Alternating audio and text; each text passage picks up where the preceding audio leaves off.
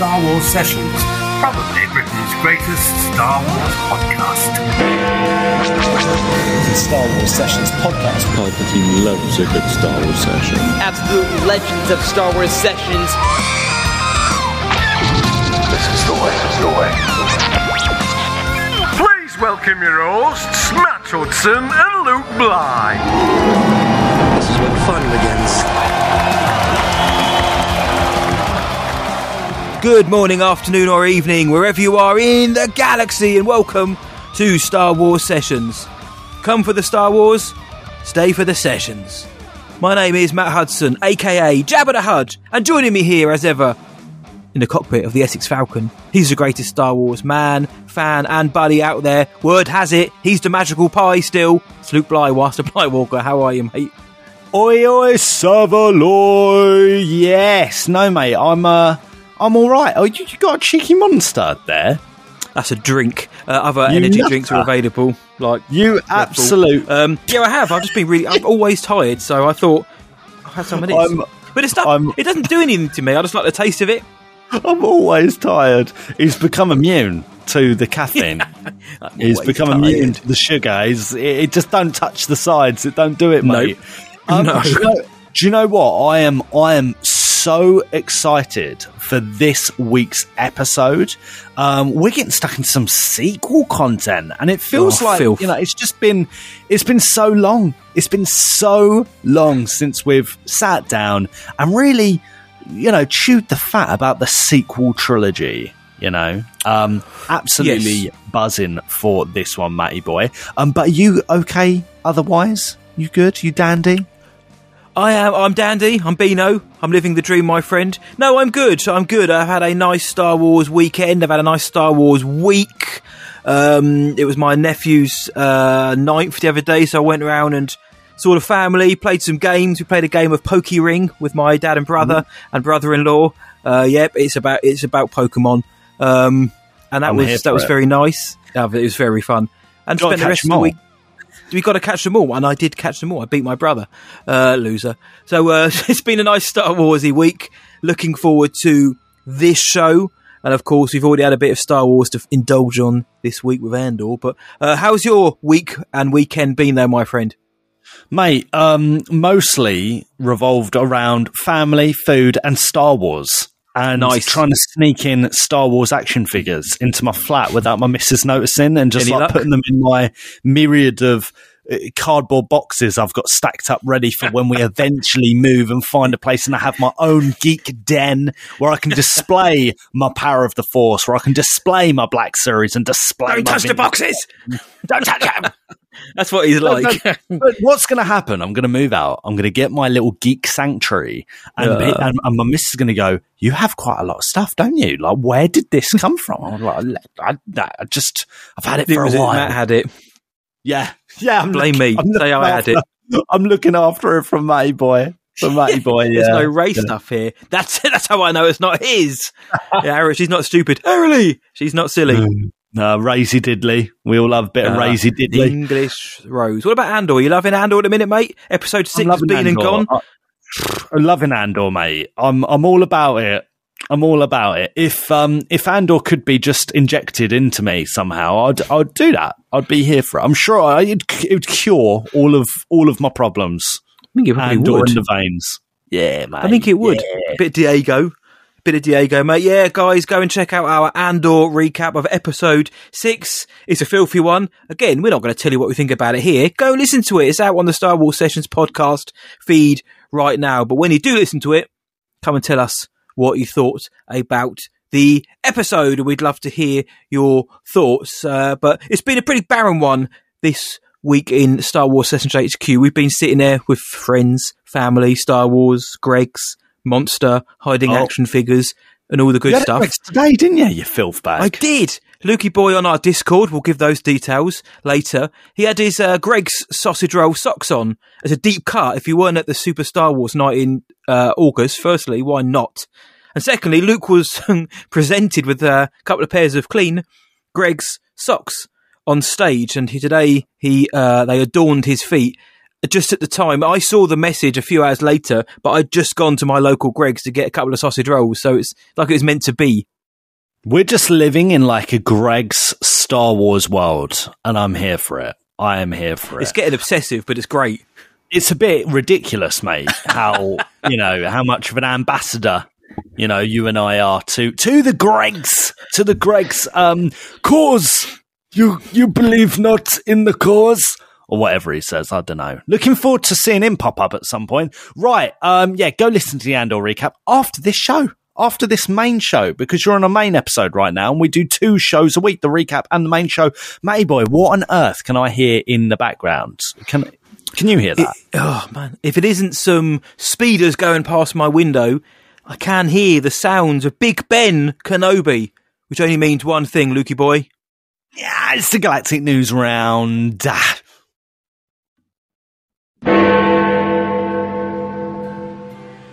Despite being a huge Star Wars fan, the Acolyte lead, Amandla Stenberg, says she was astounded at being cast in a role that was written specifically with her in mind. Star Wars Inquisitor: Rise of the Red Blade, a new canon novel penned by Delilah S. Dawson, was announced at New York Comic Con and is set for release on July the 18th, 2023. And The Love Hypothesis, a best-selling romance novel inspired by Reylo fanfiction, is becoming a movie.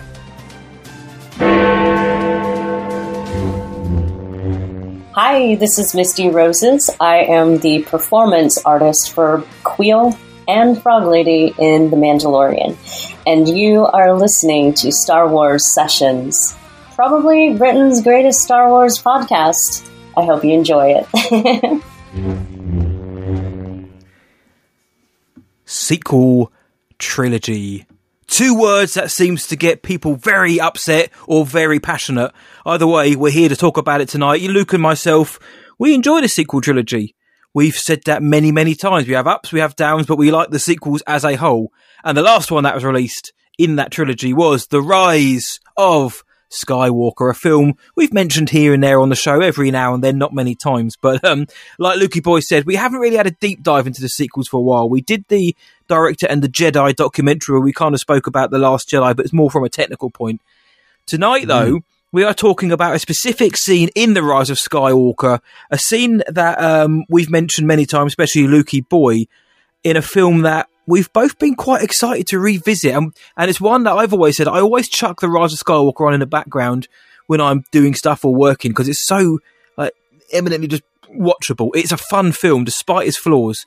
Yep. It's a fun film. But tonight, Lukey boy, we're talking about a specific scene, which we're going to give our full thoughts on shortly. But for the benefits of those who haven't looked at the name of the episode, what are we talking about, mate? Dad, I know. The scene between Ben Solo and Han Solo in The Rise of Skywalker, episode 9. And like Matty Boy said, the sequel trilogy, we are generally fans of. I think it's fair to say that, historically speaking anyway, The Rise of Skywalker episode 9 is maybe our least favourite sequel film and our least favourite modern Star Wars film, sadly. But that doesn't mean that there's not things in it that we absolutely adore and love. Matty Boy, I was able to rewatch The Rise of Skywalker last week, mate, and I did enjoy it. But there are moments where I'm watching that film and I think, wow, this film... In which way? Moves... in both ways. This film can go from being... It's so dynamic. This film can go from being having some of the strongest scenes in the sequel trilogy and maybe even in Star Wars. And case in point, I'd argue this scene we're going to be talking about. But then... scenes where you're like, what is going on? To the point where I'm like, I'm surprised this was signed off. I'm surprised this was approved, and that's me just being honest. I'm just being completely honest. But then I think of there are moments where I'm like, the dialogue is so ropey, but then I think of how they it dealt with the Leia, with the Carrie Fisher situation, and it's borderline genius how they dealt with that and how they seamed it into this story.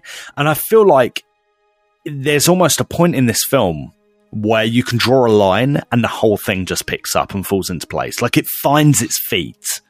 Were you able to watch Rise of Skywalker the other week? And what did you think?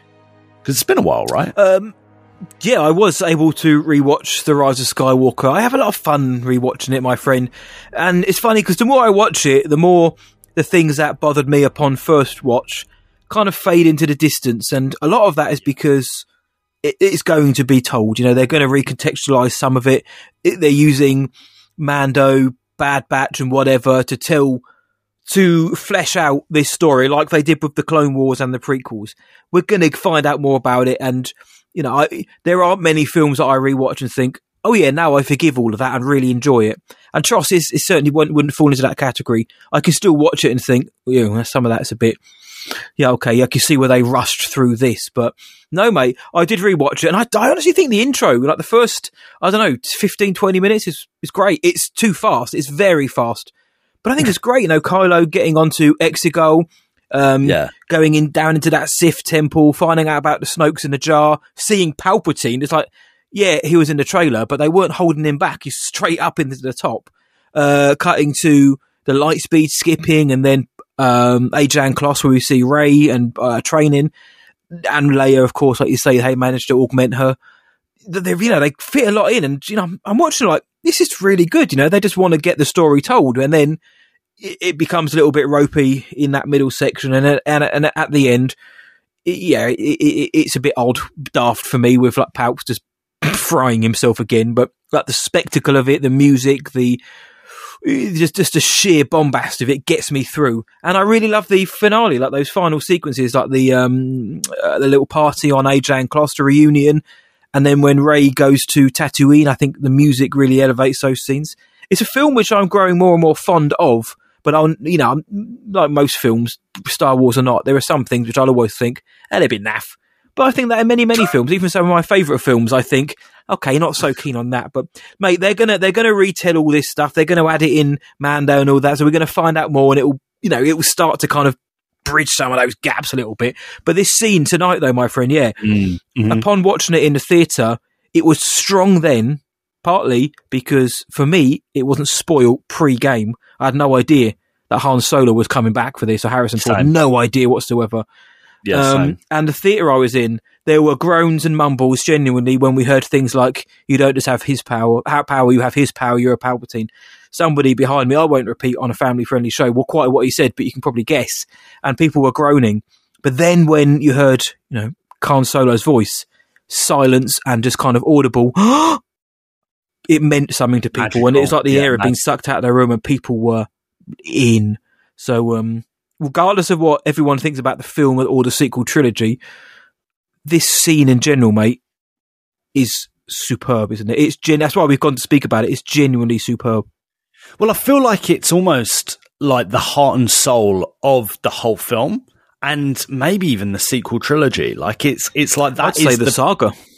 Yeah, really? You would say? Well, I suppose thematically. The whole thing is redemption, hope, heroism, forgiveness, loss. It's all in this one scene, and that's the whole saga.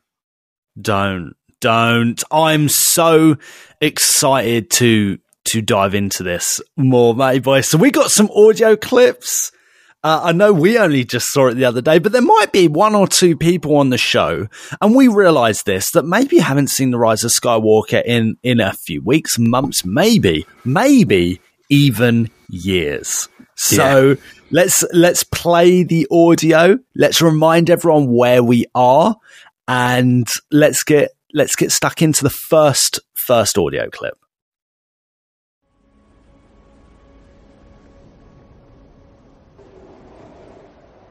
Hey, kid.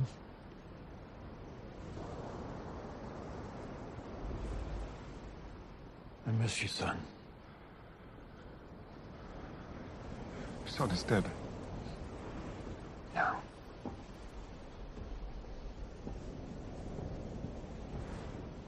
Kylo Ren is dead. My son is alive.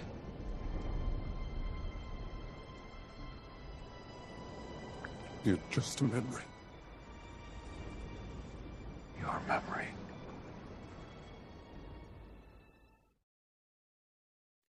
Your memory. Your memory. Oh my word. This scene is so emotional. It's so well acted from Harrison Ford and Adam Driver. It is an absolutely beautiful piece of cinema. Beautiful piece of cinema. Hey Kid. It starts out with Hey Kid, which is so Han Solo. Hey Kid. So Han Solo. You know, admittedly, that when I first heard the Hey Kid, I thought it was Mark Hamill. Like, I thought it was Luke Skywalker. Yeah. Same. I generally thought they'd brought Luke Skywalker back and it was going to be some kind of weird retcon that he never died. He just lives on the Death Star now. I do thought it was Mark. Yeah, I thought it was going to be Force Ghost. Yeah, no, I'm glad it was Han, but that brilliant scene of Kylo just looking into the ocean of Kef beer. You got the wind billowing through his hair, and you're like, "What's going on?" And then suddenly, "Hey, kid, come on." Well, just speaking practically, he says, "You're just a memory, right?" Yeah, he says, "You're just a memory," and is that in this? Is that in this? It is in this bit. It's right at the end there. Yeah. Yeah, and it's like, yeah, that's right, yeah. But I think I don't think it's necessarily that Kylo is doing it. He's not projecting it himself. I think that it's Leia force projecting the spirit and the emotion of Han Solo onto that scene, akin to what Luke does in The Last Jedi. And that's what finally wipes her out, because she dies, doesn't she? Or does she? Didn't she die she dies just before that, didn't she? Yeah, she does. Because because Rey heals. But it could have been because Rey, the English Rose, she heals Ben because because Leia says Ben. Kylo turns around. Rey thinks, "I'll skewer that boy. I'll skewer him," and then realizes, and then she feels Leia's gone. And then she heals him and steals his ship, nicks his ship. Ignore what I just said. Clip it out. Well, what a beautiful scene. Edit it out or keep it in. It's up to you, mate. Aiming at. I'm just getting me Vaseline here and Vaseline my lips, because apparently everything coming out of my lips today is a bit rough. It's cracked, a bit ropey, a bit cracked. You dirtbag. Well, who else is? Ben Solo is a bit cracked, but at this point, this really is like the death of Kylo Ren, isn't it? Like, no, Kylo Ren's dead. This is it. Like, you have been reborn, and I think that you can't help but look back at the scene with Rey and Kylo and Rey's, and I always remember Matilda's commentary on this, which I'll get to in a second. But Rey's healing of Kylo, after that healing process, you effectively have a rebirth. Almost like a baptism, like Ben Solo, once he's healed, he's been washed away, of his sins, if you will. But like, after that moment, he's sitting there thinking, "Oh my days, that my like love, who is complicated, who I'm fighting, just killed me, but then saved my life, just healed me. That's it. She just did that." And he's thinking, wow, like, and he's still in denial. He's like, "No, I'm still the bad guy." And all it took was, for that conversation with his dad to, really drive home that he can still do good. Just because he's done awful things, he's committed atrocities, there is still good in him. And it's like with Rey, when you look at the other side of the coin, from this kind of scene in this scenario, Rey was the one that like, out of anger, stabbed and was going to kill Kylo. Yeah. And this is what I said about Matilda. Matilda on our Reylo episode reminded us that in that moment, Rey probably was no better than Kylo. She's just as angry and frustrated to the point where she stabbed him. Luke Skywalker in Return of the Jedi could have done that to his dad, right? Could have done that to Vader, but he didn't. He had more self-control than Rey. Rey in that moment flips out and commits actually quite a bad thing, doesn't she? Un-Jedi thing. An un-Jedi thing, because they weren't really fighting to the death, were they? That's kind of the point. That's what I get from the choreography of the battle, is that Kylo's like kind of really winning that and dominating and manipulating in this one, yeah, in this one, and like she's just it's almost like he's training her, because at that point he wants her to take his hand, and she still stabs him. So and she's like, have some of this. No, you're right, mate. And that's why it's that brilliant duel, that raw duel between them on the Death Star precedes this. And that's what it almost makes this scene just as great, is everything you've just said. You have these two kind of complicated lovers fighting each other, and then the love of the mother saves the son. But in doing so, Princess General Leia becomes one with the Force, which is a massive thing in any film. Of course, real world issues notwithstanding, but that's a huge moment. And then, Rey saves Ben, or Kylo. He's then having to come to terms with that on the wreckage of the Death Star, looking out into the ocean. And then suddenly he hears his dad, who he killed, trying to prove himself to Snoke and the dark side. There's so much going on in just those 5 minutes, and that's why, to me, leading into this scene, it's perfect, almost. Genuinely is. And then this scene just encapsulates everything so good about Star Wars. Like Matilda said, like you said, everything about that good about the film, the sequels, and the saga is in this one moment. And I can't lie, just when I rewatched this film the other day, when I saw that beautiful picture of Kylo looking like a prince staring out over the ocean of Kef Bir, I did think, I bet he's thinking, how am I going to get off here? She took the ship. But he gets off there somehow. But no, that's it. He takes that TIE, so we get the X-Wing and TIE fighter later on. But the acting is spot on. You hear "Hey Kid," and it takes a while for Kylo Ren to turn around and comprehend and adjust, to what he's just heard. And then he turns around, and you've got this brilliant silent face-off between father and son, and then we get that long shot of them on the wreckage where we see all of it, and it's just, and of course I know we'll mention it in part 2 more, but the whole thing mirrors The Force Awakens. In that film, Kylo kills Han. In this one, Han saves Ben. It's like death and rebirth, essentially, as you've just said. But and then, I miss you, son. Your son is dead. And then we get that. And then we get Han steps forward with such purpose to say, no, Kylo Ren is dead. And that guy, he's gone. My son is alive. And that's where it's that moment is when the music really kind of starts as well in earnest in this scene. I think it's called Advice, the song. Really nice kind of 1.5 minute piece of music. And this scene's only 2.5 minutes pretty much, but it packs a lot, doesn't it? Yeah, it's so powerful. It's so powerful, so emotional. Kylo is he looks so defeated. And when you compare this scene to The Force Awakens, where Kylo is so full of hate, such anger and conflict.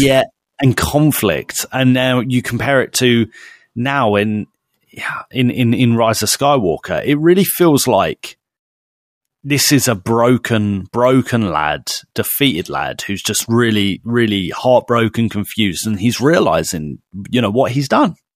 The evil everything he has committed. And it is exactly that.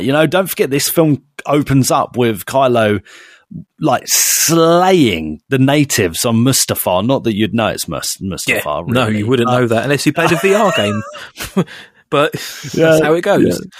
There we go. But nevertheless, this is a dude, doing a lot of bad things, and just in this one scene, including, the battle with Rey and the healing from Rey, you really are just seeing a different person. And that's why, it goes back to this kind of new spirit, born again, because he's back to being Ben Solo. That corruption has gone. And what I noticed, and I'll say it now as opposed to the end of the main topic, because following this scene, Palpatine, Papa Palps, is like, Ben, my apprentice Ben Solo, like has failed or something like that. He's like broken off connection, and it's like Palpatine just can't get in his mind. He can't get in his head. He can't poison his head anymore. Like that connection has just been cut, severed through. Well, you know what it is, mate. Yeah. It's that 4-letter word that you always use so perfectly when it comes to Star Wars, LOVE. It's love, which of course Palpatine would have no concept of. It's the love of Rey to save him. It's the love of his mother to use her final bouts of energy to save him. The love of the father, even though it's just a memory, Han, the father, saves him. It's love that brings Ben Solo back to the light. Palps can't connect to that. He doesn't know what that means. He wouldn't, what does Palpatine love other than unlimited power? Ben's got the love of his family and Rey, his opposite in the dyad, in the Force. So it's love, isn't it? And on to your point, that will sever any connection with the greatest dark side user of all, because he just cannot relate to that. Yeah, it's completely alien to him. Alien to him.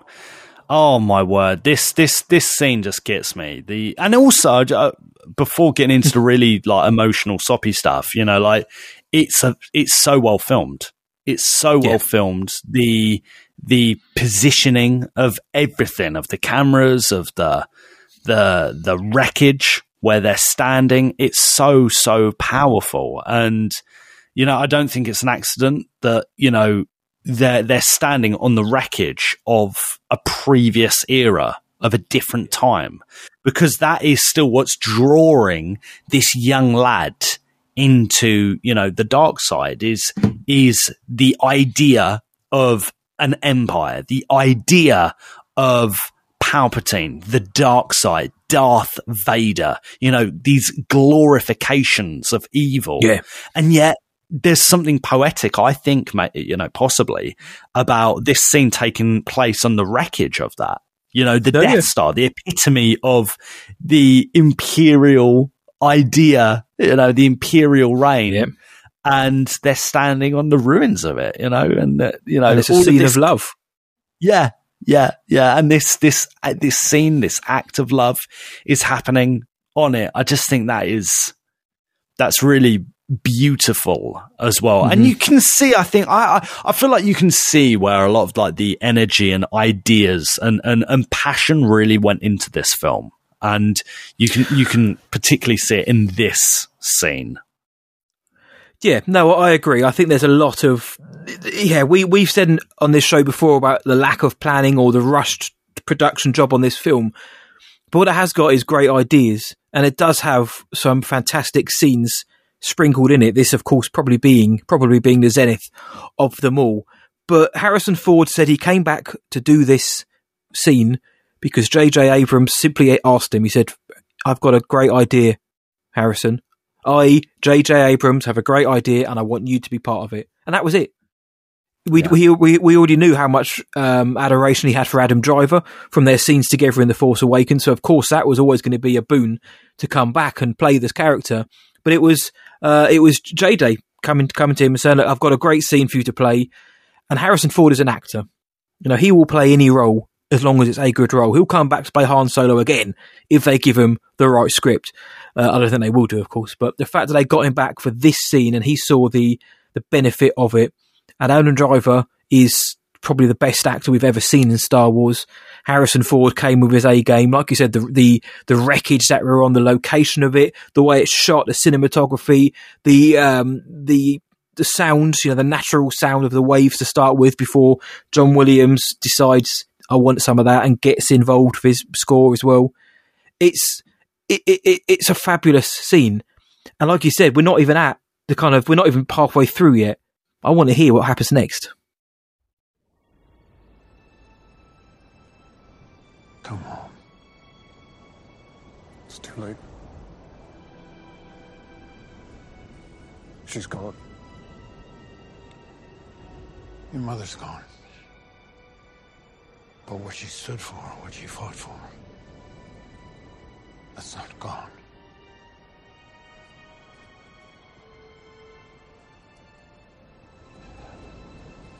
Ben, I know what I have to do, but I don't know if I have the strength to do it.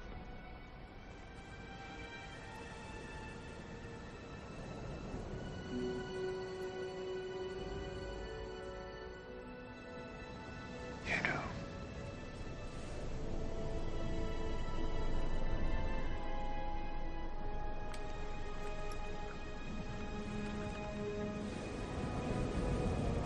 Dad.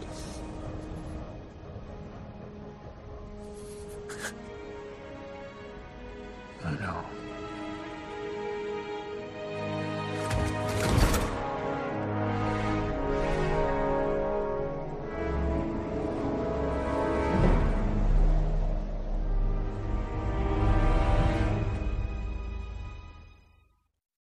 Perfect. Absolutely perfect.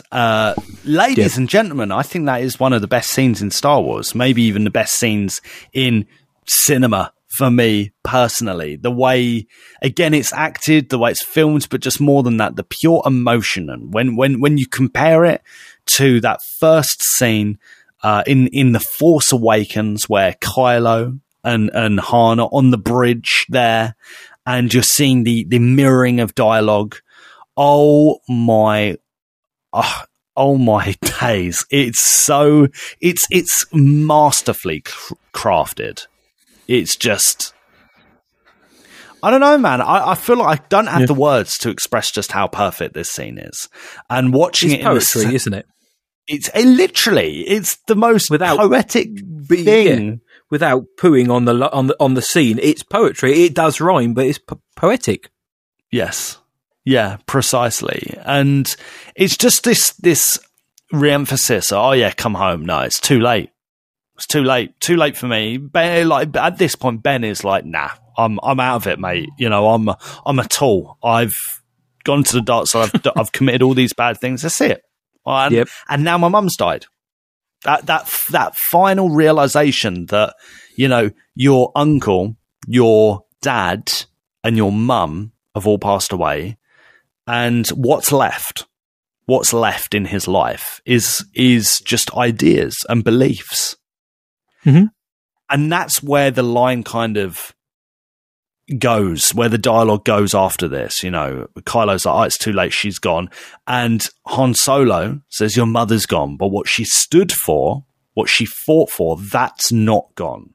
You know, what made Leia, what she put in the middle of her life, at sometimes maybe the detriment of family, same as Han, what he put in the middle of his life, at the cost of, you know, maybe having a son, a proper relationship with his son, maybe. You've still got this good, decent, morally beautiful idea that Leia had.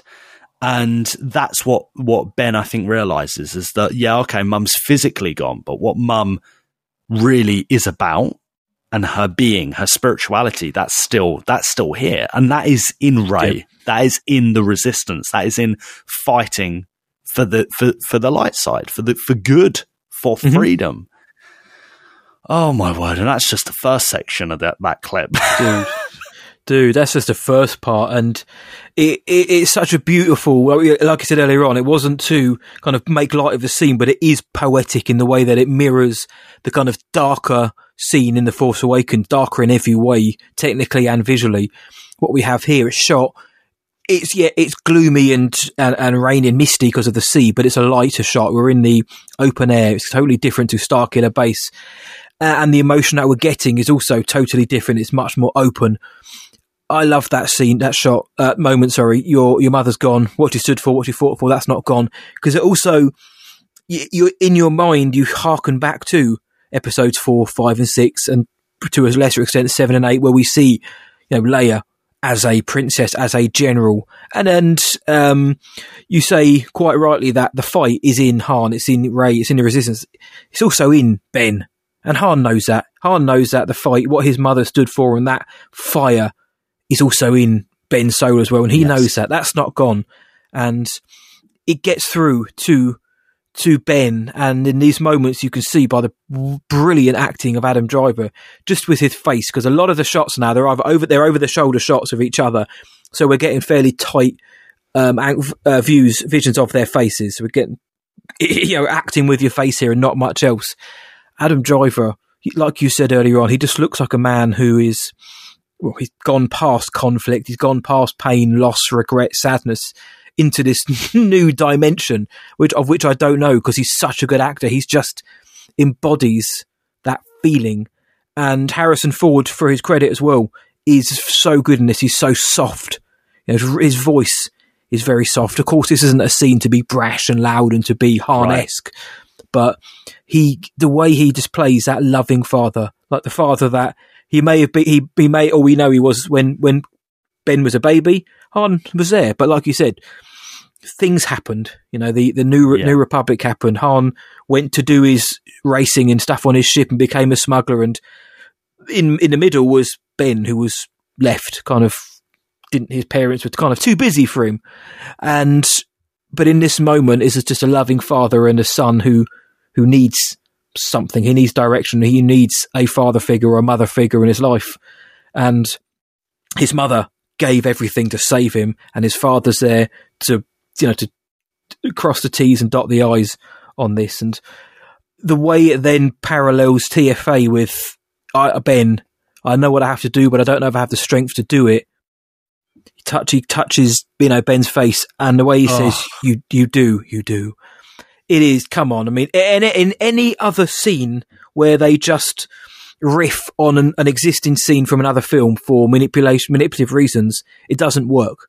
But because of the setup, the dialogue, the acting, what came before, and the emotion of this scene, it works, and it works 110% in this moment, mate. I know what I have to do. Now it's not I have to, kill my fathers to prove myself. Now I have to, shed all of that and become the man that I've always been. I've just been trying to hide from it. Oh, yes. Yes. I mean, we watched this in the winter of 2019, and this is me just being very incredibly transparent and very, very honest and very personal here. But that was a tough winter for me and my family personally. I sadly lost my mum to cancer. That I think it was a month out before Rise of Skywalker came out. It really wasn't that long. And a few years before that, again, sadly, I lost my dad also to cancer. So imagine what my life insurance is like. So to level that out, a bit of dark humor, but that's how we all deal with it. Boy. But seriously, that scene, mate, man, oh my days, it just hit me hard. Hard. It went from me thinking this film is a bit crazy at times in the cinema to, wow, that has taken my breath away. That is me speechless. And it kind of is maybe one of my favorite scenes in cinema ever in Star Wars. And it's so powerful because anyone who's lost anyone, right? Whether it's a grandparent, whether it's a parent, whether it's a child, maybe, or maybe even a friend, whoever, you have these moments where sometimes you do picture, that person, and you know them so well that you know what they'd say. And when people would kind of go online, this isn't a force projection, this isn't a force ghost, rah, rah, rah, rah. I always thought, man, you've never lost someone, have you? You don't know what it's like, with the deepest respect. You don't know what it's like, because you can in places just, and even, joking around, I can think of things that my mum would say as a joke, in a certain situation, and it's there in your mind. You know that person so well that it's just that sort of reaction. It's just click, it's there. And in this moment, maybe it was a little bit of the Force as well, but in this moment, it's just so perfect, because that's exactly what Han would say. That's exactly what he would say. It's exactly how he would deal with his son. You know, and at no point does he say explicitly, "I love you, son. It's all right." You know, that's not what he's saying explicitly, but through his emotion and through the acting of Harrison Ford, through the emotion, through the acts, that's all he is saying. Is this all right, mate? Don't worry. Just focus on what you can do now. Go help Rey. Go save a lot of people, and that might begin to make things right. And that takes you back all the way to The Force Awakens, right? This will begin to make things right. And that's what Star Wars is all about. Love, redemption, dads saying, "I know." that bit where Adam and, well, Kylo, Ben Solo at this point just says "Dad" and starts like, you know, crying, nearly crying, welling up, breaking down, his voice cracks up. And everything. Oh. I mean, it's flawless, isn't it? That's the word. It is flawless. Flawless acting, flawless performance, and it's so powerful, and we're so privileged to have it in Star Wars, mate, as Star Wars fans. Yeah, I've got the bumps. I've got the goosebumps listening, mate, because it is true. I think it's a moment in a film that we all kind of begged for, and in hindsight wish we had more of, which is time to breathe. True. And I've said this on many episodes recently, where I love nothing more than just two people standing opposite each other and getting to act, getting to perform. And this is what two great actors are doing. They are standing in front of each other, emoting and performing. And of course, people will bring to the scene what they want and how they feel they'll take out of it. Like you've just so eloquently described what you brought in and what you took out of it. There will be so many people out there who will probably have had a similar reaction to that. And you don't often expect to maybe get that from a Star Wars film. And I mean that with all greatest respect to George, JJ, Ryan, everyone. You maybe don't expect to get that in a Star Wars film. But we got it in this film. And I know lots of people said, "Oh, I wish it was Anakin." I think a lot of that comes down to, I wish we'd just seen Hayden Christensen again. And we've got that now. You know, we've got that in an even more powerful way with the Obi-Wan Kenobi show. But it couldn't be anyone else but his father. You know, it couldn't be anyone else. And at the end of The Force Awakens, before Han falls into the depths of Starkiller, he puts his hand on his son's face, looks at him in the eye, touches his cheek, and then falls to his death. Like you said, he doesn't need to say anything. His son has just driven his lightsaber through him in The Force Awakens. And even despite that, he still looks at him with fatherly eyes, looking at his son like, "I love you, son," without saying it. And here, and I'll say it again to my point earlier on, "Dad, I know."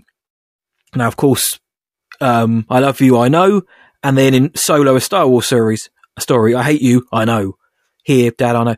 In any other way, I would have rolled my eyes and thought, "Come on, is this just the Han line now? They've taken something from The Empire Strikes Back and just thrown it in every situation they can." But whereas the one in Solo, fine, bit naff, but it's fine, played for laughs.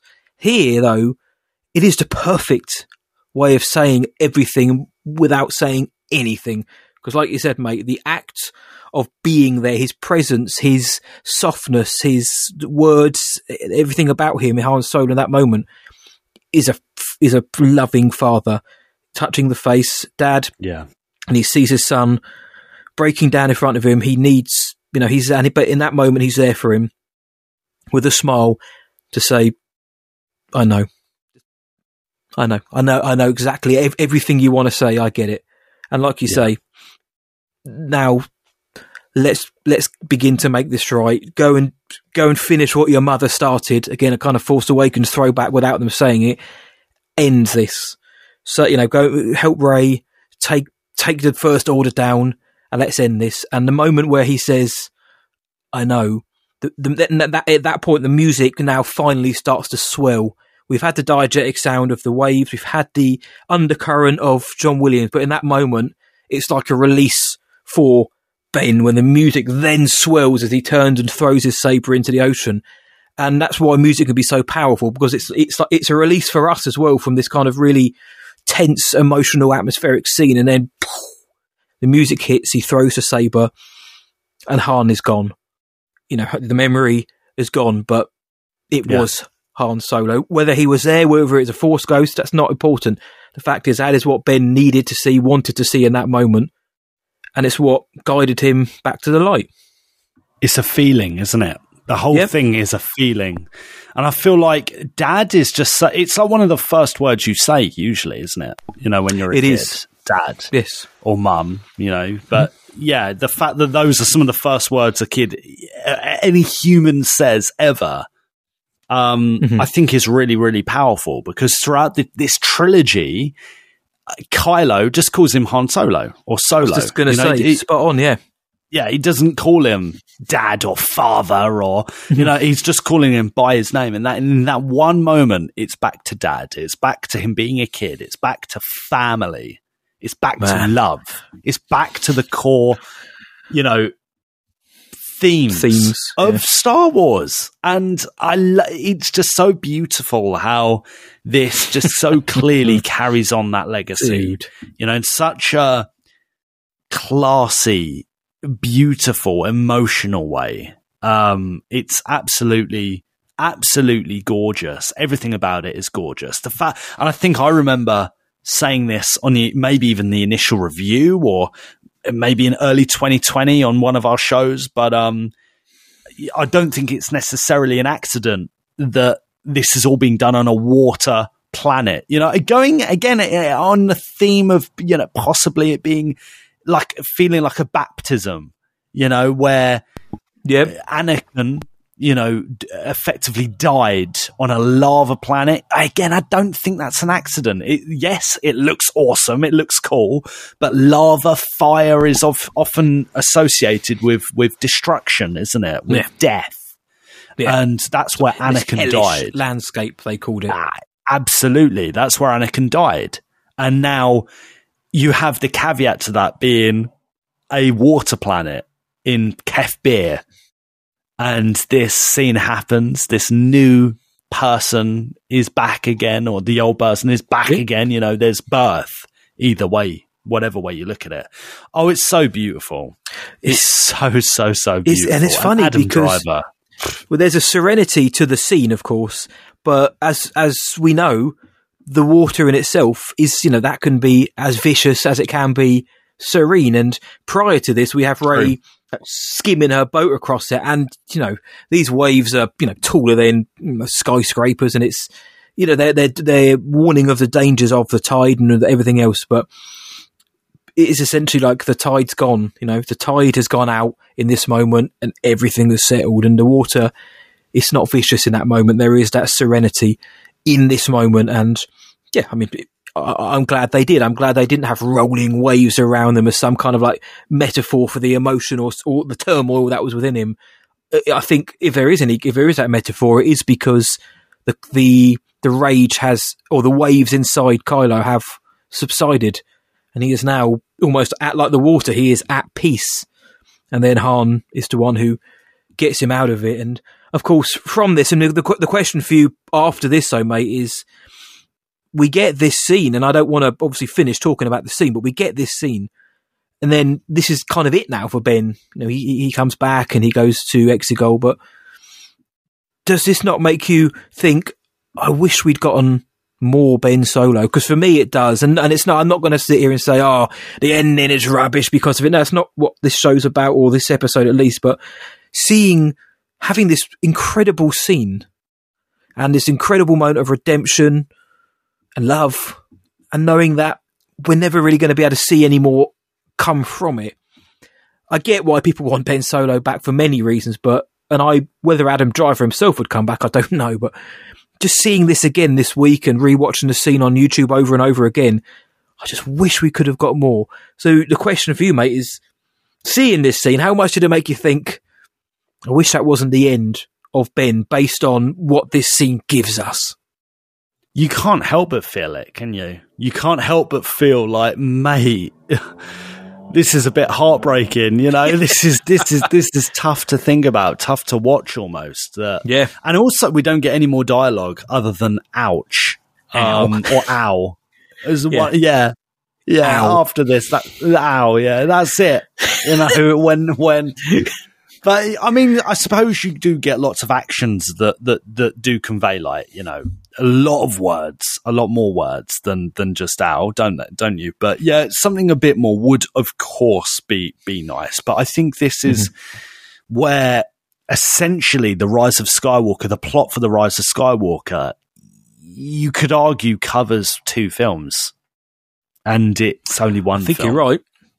And that's kind of where the issue is, I think, or at least a longer film. And we've talked about that, spoken about that at length, you know, in previous episodes. So, but I'm sure I'm one of those people. I'm one of those crazy conspiracy theorists that think that, you know, when JJ and Chris Terrio were like, oh yeah, maybe we were toying with the idea of doing a 2-part film. They were telling the truth, and that's there is a longer version of this film out there, man, or at least, you know, in books somewhere, right, in notepads or in spreadsheets and so on and so forth. But I don't want to be like, I don't want that to necessarily just like detract from how beautiful and how powerful this scene is. And it is. You know, pan ourselves on the back. We're pretty good at being balanced. We try to be balanced. We try to look at things both ways, you know. But quite honestly, this scene, I don't see how you can watch this scene and not absolutely love it. And you know, all whilst calling yourself a Star Wars fan, you know, I don't see how you can just think, wow, you know what? I agree. Maybe you hate The Rise of Skywalker. Maybe you hate the sequel trilogy. You can't look at this scene and go, this is unbelievably good. This is fantastic. I don't believe it. I wouldn't believe it. But I tell you one thing, mate. I tell you one thing, that I think this is just one of my final thoughts and like observations that I've had while watching this scene. And this was only one I thought about while watching the film last week, Rise of Skywalker last week. And it's that I think this is the first time Ben Solo sees Han since probably he was a kid, since he was a teenager. And I say that because in The Force Awakens, or anything prior or anything after the destruction of Luke's temple, he's not Ben Solo, he's Kylo Ren. Mm-hmm. Right? So when was the last time he saw his dad? It was probably a very, very, very long time ago. I mean, how long? Let's hypothesize and speculate responsibly that he was with Luke on Ossus, the planet is called, for, I don't know, a couple of years, maybe 4 years, maybe, I don't know. And then we know that the Luke's temple destruction took place, I think it was 5 years maybe before, or a few years before The Force Awakens. So it's best probably not much change out of a decade, you'd imagine. Unless, I mean, who knows, Han might have flown in every now and then to, I don't know, give him some Oreos or something like that. But you have got to imagine that they haven't, because in The Force Awakens, you know, how shocked Han is to see Kylo Ren, and obviously, yeah, that's his son dressed out in like cape and a mask, so he's going to look a bit odd. And the way he says to Leia, "Look, you know, I saw our son." It's almost like, you know, it's like I've seen a ghost or something. I've seen our son. We haven't seen him for so long. And you're probably right, mate. That in that moment, that's probably the final time he sees him, because I don't believe on the Starkiller base walkway, he's still not Ben Solo. Yes, he's conflicted and he's kind of struggling with the light in the dark, and we get those beautiful shots of the light leaving the area vicinity and becoming red. I don't think he's really Ben Solo in that moment. I know people want to say that was the moment he became Kylo. It's not. It's the moment when I think he realised, oh my, maybe I'm not as fully into this as I thought. But he's gone before that, you know, when he becomes Kylo Ren years before. That's a really good point, mate. And all the emotion comes out, and when he finally calls him Dad, and I'm so glad you mentioned that it isn't Han Solo, it's Dad. And the kind of, even again, it's funny because even though it's a memory, you can kind of see the explosion of joy on Han's face when he hears the words Dad in that moment. Is it a memory? Yeah, but you can see the smile when he's like, I'm here, son. You know, I know. And it's beautiful. I did not expect to get those feels in The Rise of Skywalker for a scene like this. I didn't expect it. I didn't know it was coming. It wasn't leaked to me that Harrison Ford was back. So it hit like a ton of bricks. And of course, I know it did for you even more so. It's just, I'm so glad, like you said, we got this scene in this film and it was portrayed the way it does. And whatever people think about the film, mate, this scene is one of the best in the entire saga. This is Patrick Schneider, Senior Brand Manager for Hasbro Star Wars Fan Business.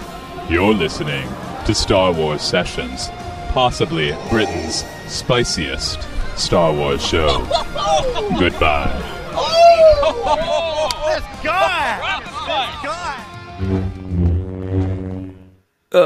Now we are back. Now we have been talking about Kef beer for the longest time, my friend. And thankfully, the Essex Falcon has pulled up its old dusty behind to our favourite dusty drinking hole, the Bantina. And the only question that remains, my friend, is, shall we? Let's do it. Yeah, come on. Can I offer you a libation to celebrate the closing of our shared narrative? A libation. Can I persuade you to join us for a drink? Hansi, give me the spiciest drink you got. Pour me another Parkellen Sling. Where are you going, master? For a drink? Oh, like the waves of Kef beer, that man so strong and beefy. Oh, my friend, as we do each week, for those who are old or new to the show, we sit down here in the Bantina with the greatest listeners in the galaxy, that's you guys, and we ask for your thoughts on our main discussion, which of course was the Dad I Know scene from The Rise of Skywalker. And again, every week, you don't let us down. No, we got some beautiful comments, powerful comments, personal comments on these posts. Understandably, that's what this scene should do, and that's what I think it did. My wife, she comments, 27th Bacon, she goes, "It makes me cry." And that's, I think, I'm starting off with that one because I think it shows just how powerful it is that it made people emotional in the cinema who weren't necessarily big Star Wars geeks. There is something about this scene that just shows the audience how powerful family can be, how emotional family can be, and how that really is at the center of your actions. So starting off with that one. The Swedish Jedi, Matilda Backlund, says, the best scene in the whole saga. I cry every single time that I watch it. Its significance for the story and the emotional weight that it carries for Ben's redemption and the raw emotions beautifully acted. Nothing else beats it, in my opinion. Paul Mulholland says, this scene cut me to the bone. Matthew Bell says, Big Boy Bell, it says, it's such a powerful scene with particular emotional resonance for anyone who's lost a parent. Beautifully written, acted, and shot. Finding Ford, one of the few highlights of the film. So there we go. Not necessarily a fan of Truss or the sequels, but, some honesty there. The rise of the sequels, a beautiful scene. And I'm just going to end this on this one from Eve. He says, I can't. It's so strong and so powerful. The emotion conveyed with just a few words makes me choke up. Since I became a father, even thinking of it is enough to tear up. Think of the movie what you will. This is one of the most emotional scenes in all of Star Wars. Now, I love that perspective because now that's from a parent. I'm thinking of it from like the other way. Do you know what I mean? So, because I would. But, there's also that completely different perspective, almost Han's perspective, which is beautiful too. So, what else were people saying on the interwebs, mate boy?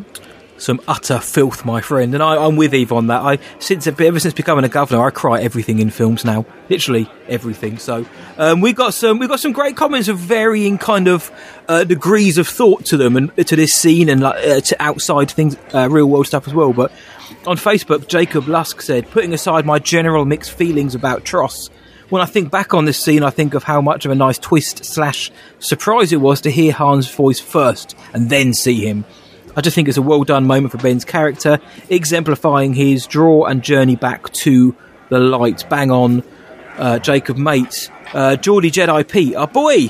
Yeah, Pete, my man from Star Wars. Beautiful, powerful, simple, but the most effective human storytelling. The Dogfather, one of the highlights of the entire trilogy. Kai77, I say this as a grown man in his 40s with mixed feelings about the sequels.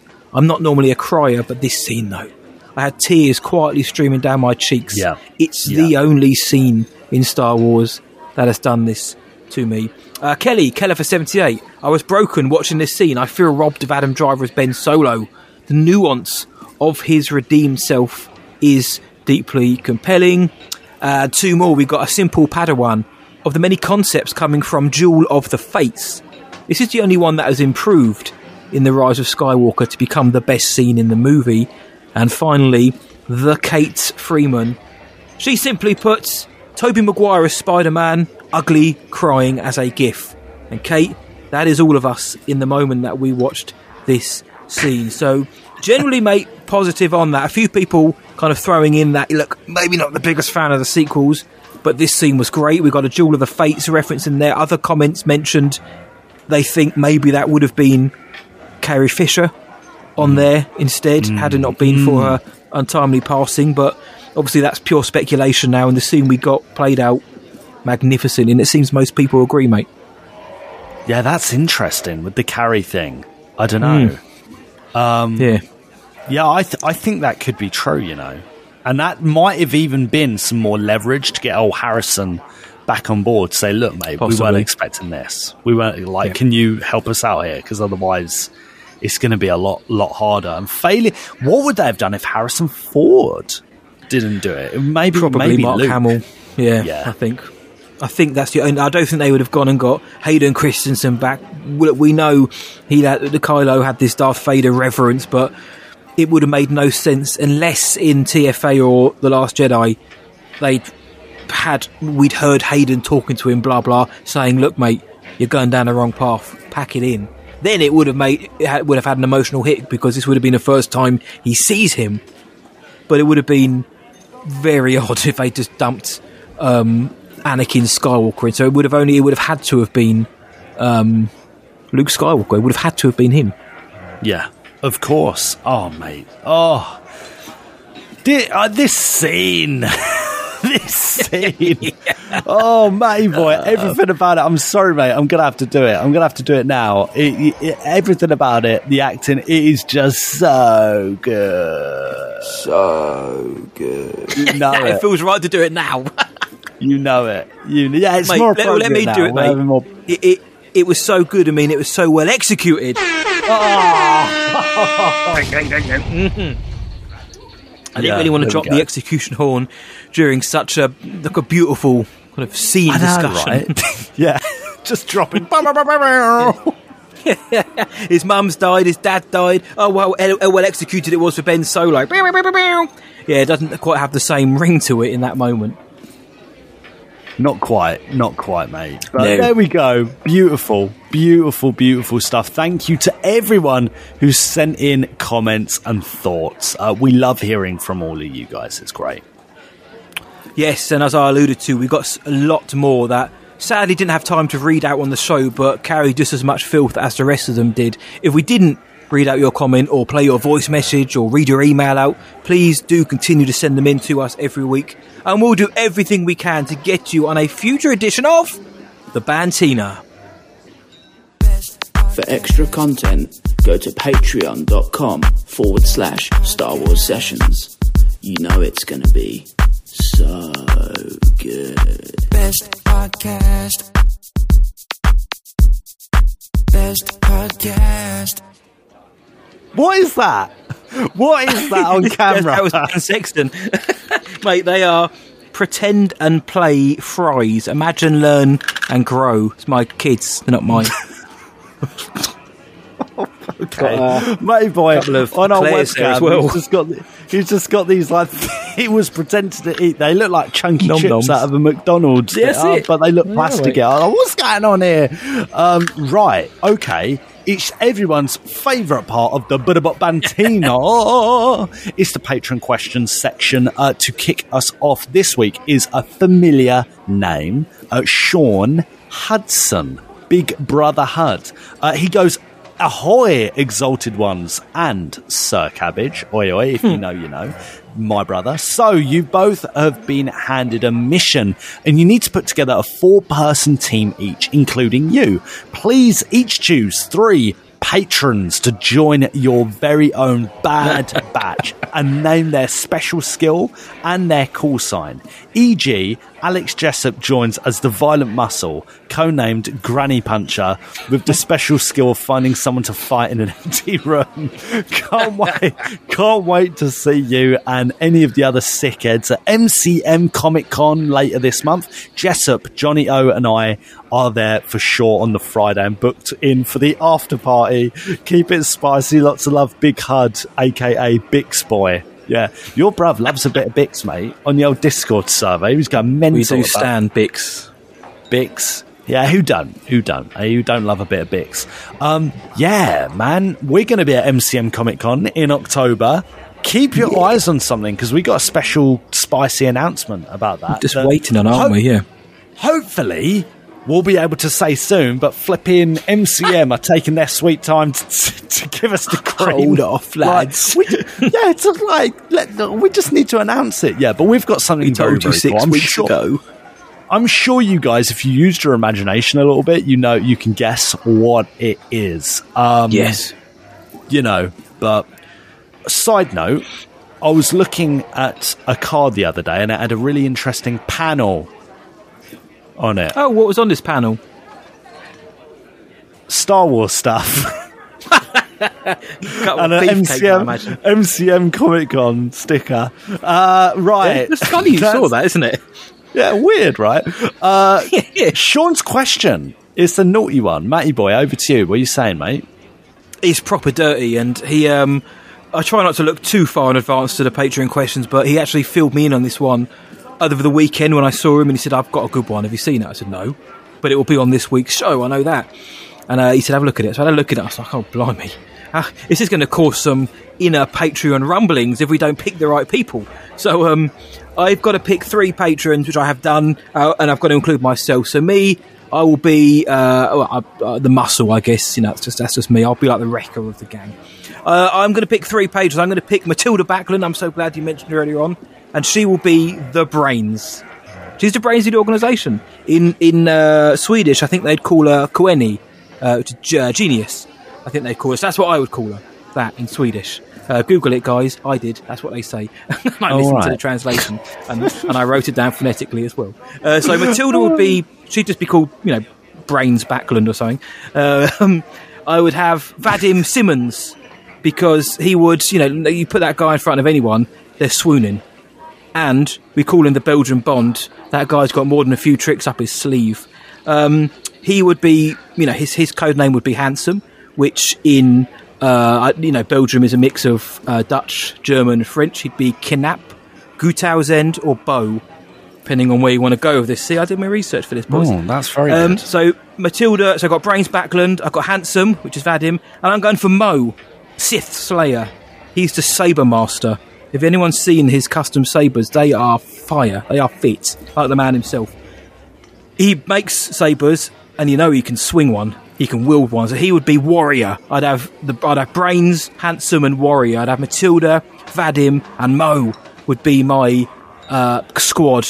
The Mad Batch. I'd be out the back there, directing from afar. That's it. You go there. You put yourself in danger. I'll just hang back and join the fight when needs be.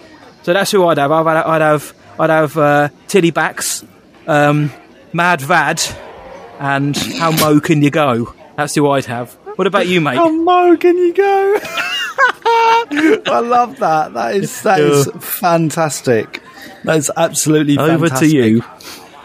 Right, cheers, mate. I'm going to have... I want to have Matilda in there.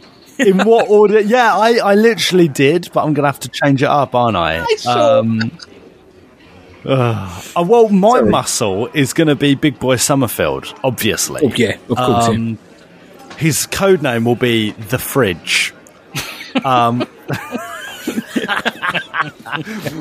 account of him being a thick boy. Luke Summerfield is a big boy. He is a natural born rugby player that just so happens to love geeking out and Star Wars. So he would be the Fridge. He would the Fridge. That is everything, isn't it? So yeah, he's going to be the muscle. So it's Luke Summerfield, muscle, nickname Fridge. That's it, right? Yeah. That's it, yep.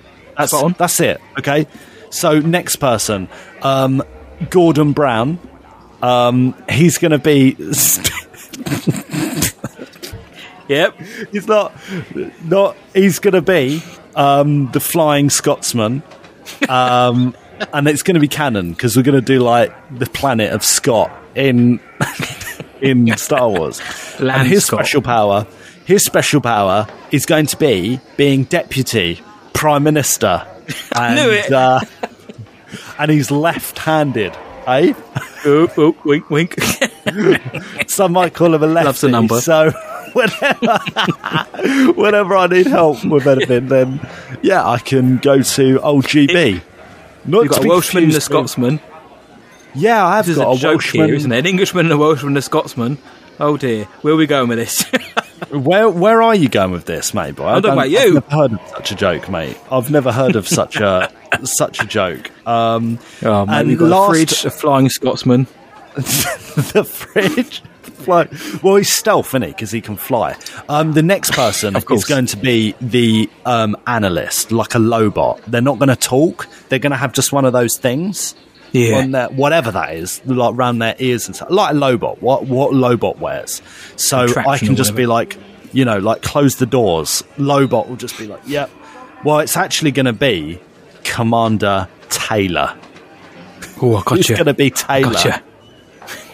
So Taylor's going to be there, but she can't talk. She's going to be muted. Sorry, Taylor.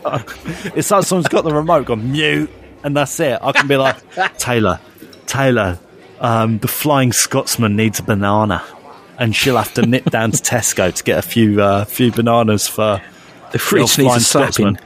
Yeah, the fridge needs a slapping. But then, Taylor will be in the background, planting bombs and stuff. Yeah, very standard thing to do. Standard rebellion activity. I think that's a nice little mix, mate. So I've got the Fridge. What about you? The Flying Scotsman, and I've got effectively a Lobot. Nee, mate. I'm just Luke Skywalker. I'm just coming and I'm bringing the bands. I'm bringing the Gregs. I'm bringing a suitcase full of Rossage souls. Yeah, mate. So it sounds like you and I are doing nothing in these fights apart from hanging back. That's right, mate. I'm going to be podcast about it. Flipping, get a trebuchet, flinging steaming hot steak bakes into the enemy that will burn their faces. Mate, that's worse than any acid or any thermal detonator you can throw. You bite into a freshly baked Greggs, your mouth is going to know about it till the end of time. Yeah, exactly. So thanks for sending that in, Sean. Hopefully we'll see you at MCM in some capacity. And we will be at the Fox at the after party, I'm sure. So see you there, mate. Yes.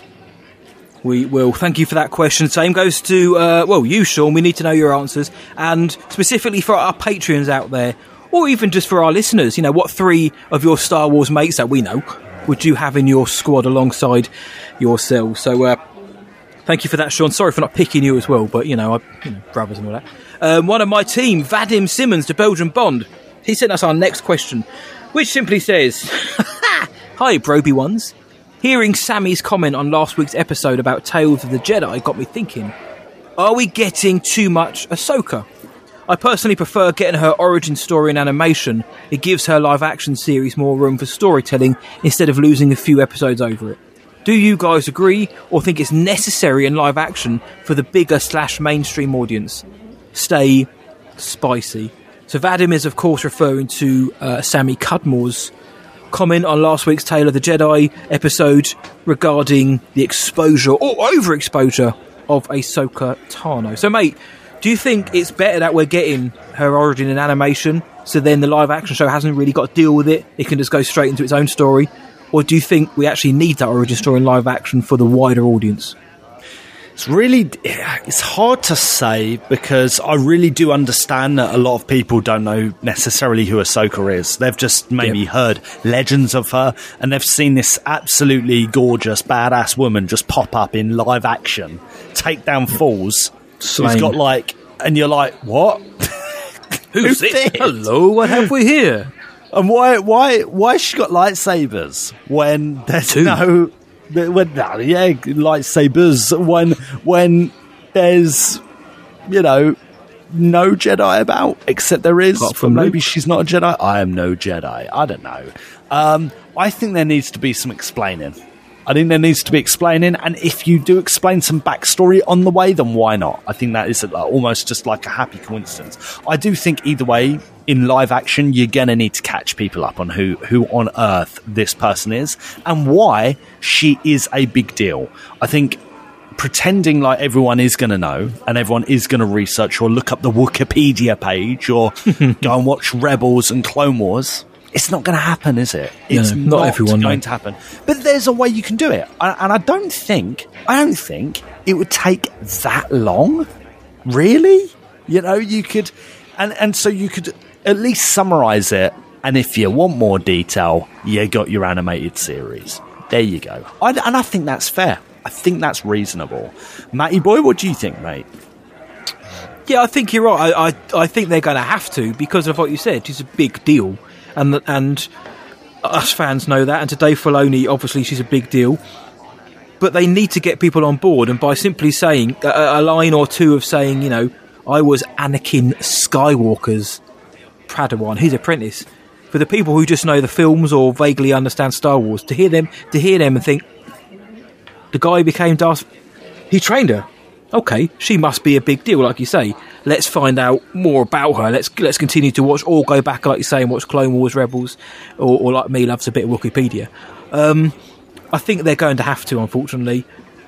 But I'm with Vadim in that I prefer them to do most of it in animation, where the character was born, and also because I think you can get away with it more in animation. Having 3 short episodes about the origin of Ahsoka, I don't know, it just feels right in animation, not in a book, not in a comic, not even live action. In animation, I think you can get away with it for 30 minutes or whatever. It may only be one short, like 15 minutes worth of it. I'm happy with that. And to his first point, which I actually forgot, are we getting too much Ahsoka? Personally, I've said before, I've kind of like wavered on the lines of yes, but I don't think we are getting too much Ahsoka. I don't think we as fans are. I think we're getting more now because there are more avenues for us to get Ahsoka. But I think Dave Filoni is too reliant on Ahsoka, and that is something I'll hang my cowboy hat on until the end of time at the minute. Because, he did episode 5 of Mando, and obviously the pilot, without Ahsoka. Okay, obviously, I get that, that's cool. But everything else since then is very Ahsoka-driven, and I get he loves the character. There's nothing wrong with that. He helped to create such a big part of this story and such a big part of so many fans' lives and existence and fandom. But for a creator, I would like to see him maybe not be quite so reliant on said character to the point where obviously this Tales of the Jedi, I think it was Eve and somebody else said, it feels a bit like a passion project, and to me I wish they'd spent a little bit more time on other Jedi to flesh out the prequel era a bit more and make us feel more for Order 66 even more. So I think we are kind of potentially on the verge of Filoni overexposure. And obviously with the series that he's heading up, I mean, I was thinking about this the other day. I was like, is Favreau the real brains behind the Mando? Because he's still undoing the story. And Filoni's just there saying, oh yeah, no, that's not how they do that. He's like the lore guy. What is the dynamic there? That's not to say Dave Filoni doesn't do any work. I love Filoni, don't get me wrong. But Filoni's very keyed in to, what Ahsoka is doing in this time period, to the point where even in The Rise of Skywalker, where we hear her voice, and he's like, oh no, she might not be dead. It's like, dude, give it up. Come on. The most poetic thing would have been for her to go out in Rebels at the blade of Vader, because then it would have made his redemption so much better in Return of the Jedi, when everyone he'd loved was gone, and he'd become the monster. But no, we wouldn't have got, like you say, Rosario and Ahsoka in Mando. I'm going off on one here. I like the character, I really do.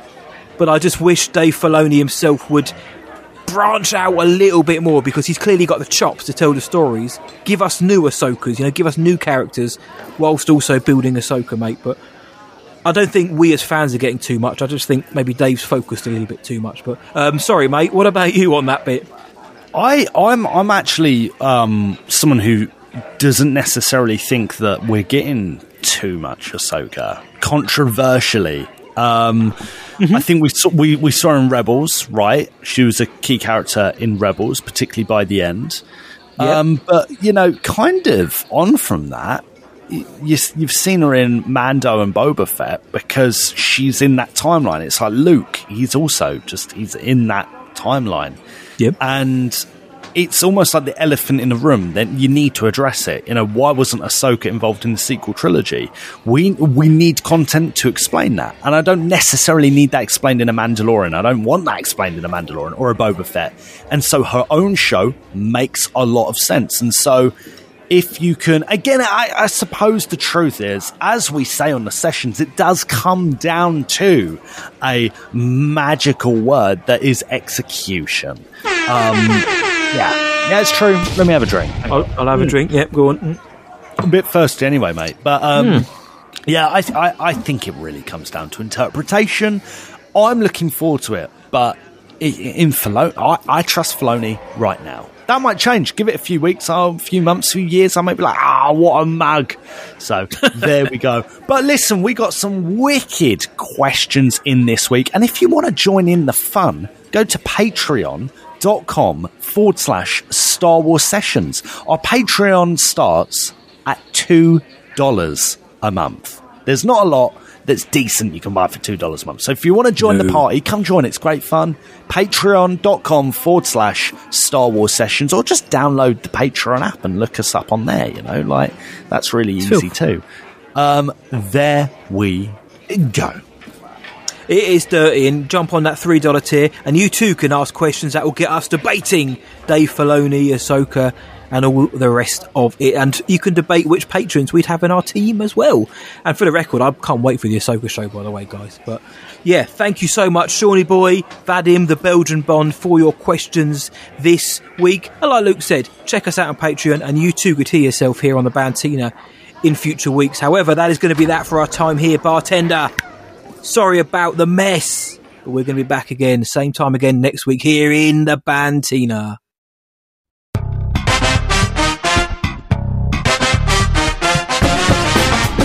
Ladies and gentlemen, it's the Star Wars Sessions game!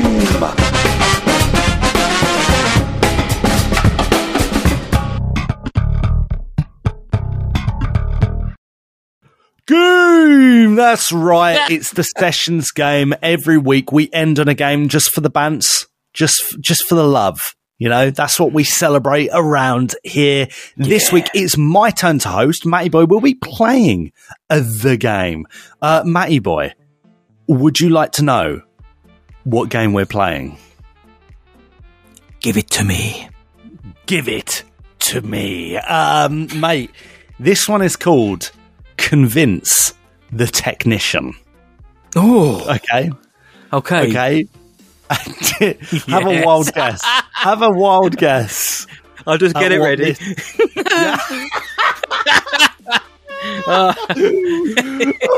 What did you do? Explain to the people at home what you just did, mate. I got my cellular device, my mobile telephone, and lit it in anticipation. I unlocked it, ready to enter some digits, which I'm not going to mention on air. So you are a sales rep from Disney Plus, okay? This is what you're doing. So you got your phone. You're going to be calling someone, okay, called Simon, okay? Simon. Yeah, I won't say that. Obviously, on the show, we don't put their number, we don't put their second name, but their name is Simon. You're going to be ringing Simon, and you're going to ask him if he has Disney Plus. Yep. And you're going to try and convince him to buy Disney Plus, right? Download it because you work for Disney. You are a sales rep, okay? Yep. And to watch Andor, the latest smash hit Star Wars show. Okay. Right, okay. So even if he's got it, I'm going to be like, you still got to download it to watch this. And he can't hear me. Like, this person in this call, he will only be able to hear Matty Boy just because Matty Boy's going to be holding it on speakerphone, right? On next to the microphone. So I'm going to be in Matty Boy's ear. So I could tell him something, or I could, like, direct the conversation. Matty Boy's going to have to try and abide by that. But, okay. Yeah? Okay, it sometimes can work even more hilariously when I'm being fed things in my ear. So, yeah. Here we go. I'll put it on speakerphone for the benefits of those who can't see me. So his name is Simon. Simon, and he's a bit eccentric. Okay, and he's going to enjoy this, yeah? I think so. We'll find out, won't we? I hope so. Disney We'll find Plus out. sales rep Andor. Yeah. Okay. Disney Plus. So you're trying to you're going to be like, have you got Disney Plus? You know, and like. And if so, have you watched Andor? So if he goes down that route, you can be like, oh, so what do you think of it? Do you know what I mean? And if not, try and sell it. Okay, all right, yeah. Here we go, over right. To you, over to I'm you. going to call Simon now. I've rang him. Let's get ready for speaker. Here we go. Tell me you can hear this. I can hear it. I'm so excited. Hello, Burgers phone. Hello, is that Simon? It is, yes. Hello, this is Mr. Colleen from Disney Plus Marketing. Is this okay to have a few minutes of your time to talk about the series and whether or not you have it downloaded? Yeah, no problem. I'm just going through some IT things. Oh, sweet. That's pretty handy. Well, then you know about Disney Plus. You know it's a streaming service, probably the premier streaming service in the world. Do you have it? Go through some IT things. I do, yeah. And how often do you watch products on Disney Plus? Once a week, maybe 2 things a week, maybe.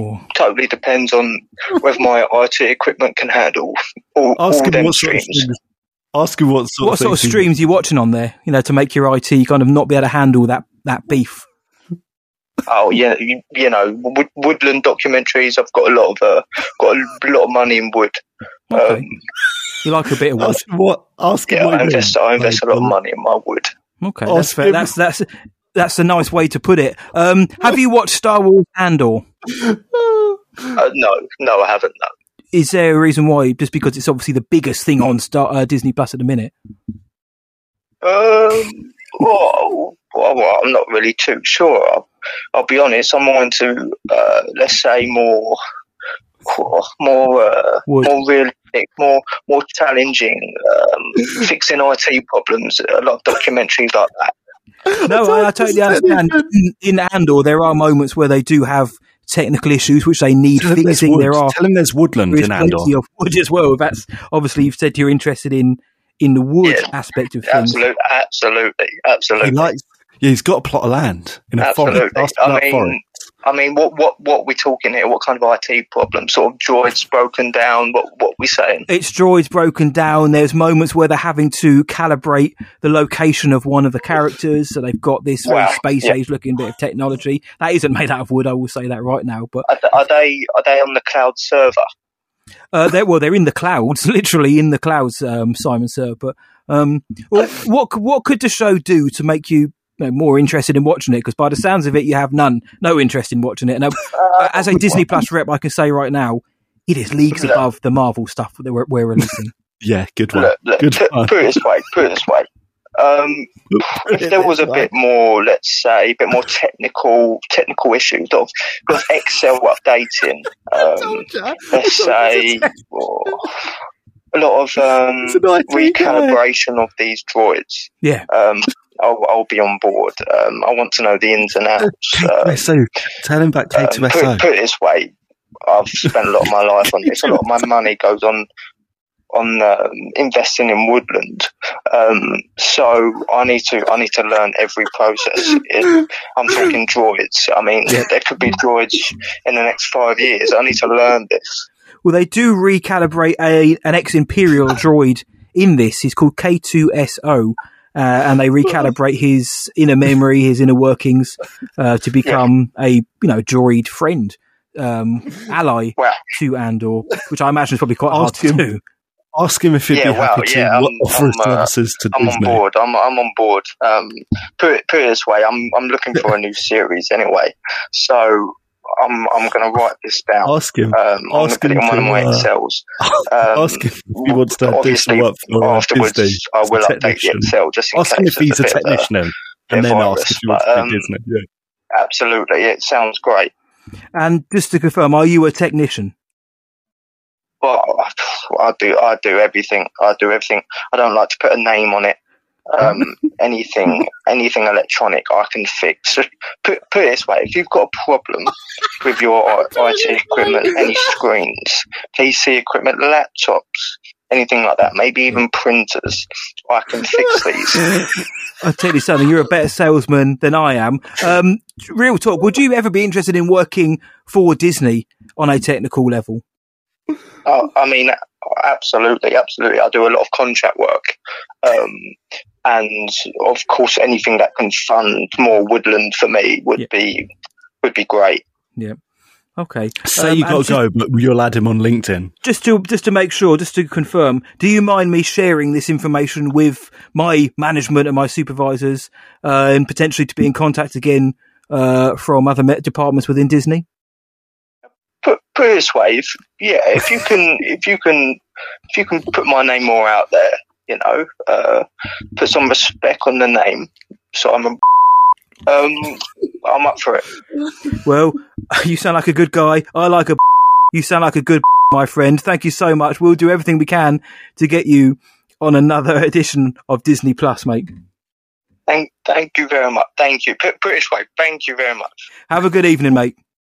Thank you, and you. Bye-bye. Thank you. Simon, what's going on? I warned you, mate. I warned you know what I thought 3/4 of the way through? What? I didn't block my number again.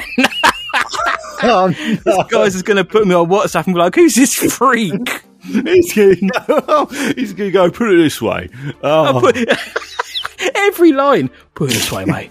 If there's something technical there, I'm there. I love woodland and forestry, technical. Put it this way, anything to do with a droid, I'm there.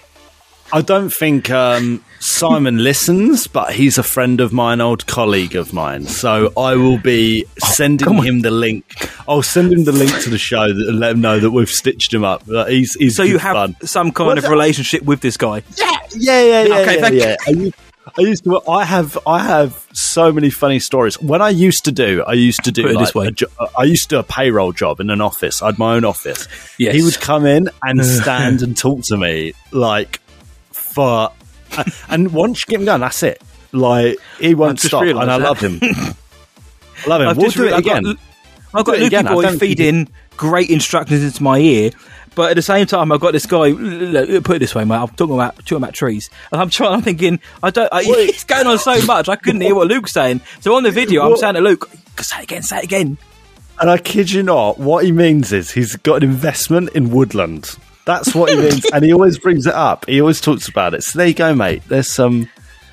I think you passed with flying colours, mate. Flying colours. Well done, mate. But well done. He was so into it and so genuine that I couldn't throw him off the scent. I was like, I can't say anything wacky because he's buying this. I can't be like, oh yeah. So anyway, you're telling me about Luthen Rail and all this kind of stuff. We're talking about Cyril Khan and his cereal because the guy sounded so sincere. He's always sincere when it comes to fixing things, when it comes to fixing computers, and when it comes to wood. That's it. That's that's one of his hobbies. So I feel genuinely bad now that he's going to think Disney going to call him, but maybe next time I'll be I'll be a senior exec at Disney. Don't worry, mate. Yeah. Don't worry, mate. Like next time, I'll give him a bell and I'll be like, mate, you were only on Star Wars Sessions podcast, and that's it. Life accomplishment achieved. Yeah, of course, done. Of course, could be you next time. Done. Just like this episode. What episode are we on, mate? We're on 179. 179. Wow. We're now within 6 months of the big 200, mate. We're within that vicinity. We have been for a few weeks, to be fair, but we're now within that time period. In fact, we've been within it for about 2 months, but mate, 179 episodes down. This is probably the fourth prank call, not prank call, the fourth informative call of the session. We hope you all enjoyed it. What a fantastic! As soon as he said you're a technician, I was like, here we go. It's like that meme. Here we go. I've got it out ready. The phone. Yeah, so hopefully he doesn't WhatsApp me for more details. If he does, I'll put it on the socials. Let me know. Let me know. Yeah, let me know. I'll let you know if I get any more. But that is going to do it then for this fun-filled, emotional, serene, beautiful episode of Star Wars Sessions, episode 179. But the fun doesn't end there. No one's ever really gone. Where can the world find us, Master Blywalker? They can find us at starwarsessions.co.uk. You can search for us on social media, Twitter, Instagram, Facebook, TikTok. Just search Star Wars Sessions and drop us a voice note or a message to our email. Hello there at starwarsessions.co.uk. And don't forget, we got a Patreon. Check out the patreon.com/Star Wars Sessions. And we got Discord. It's like a fat off group chat. It's great, it's geeky, it's fun. Message us, DM us if you want to join that, because we're selective with who joins, actually. But yeah, let us know if you want to join, and we'll give it a review. I'm making it sound way formal than it is, but there we go. Do that, consider it. Yeah, and if you want to continue to support our show for free, you can do by leaving us a 5-star rating and review on your podcast provider of choice, which does still include Spotify. 5 stars helps the show grow, it introduces new listeners, and it's another way for us to hear from more of you lot each and every week. And please tell all your Star Wars friends about us. Tell your mum, tell your dad, tell your mates, tell your cats, tell your Ewok, tell Ben Solo, tell your cousin, the more the merrier. The kettle's spicier. Ooh, tell your local IT technician and woodland enthusiast, put it this way, this is the podcast you're looking for. So until next time, from me, see ya, and from Luke, may the Force be with you always. Luke. Ooh. Trees, woodland, invest, put it this way, Sun Bolo.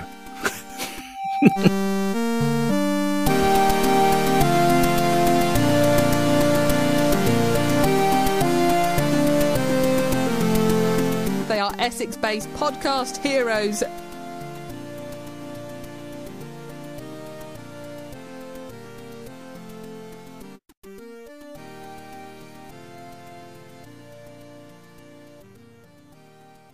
What?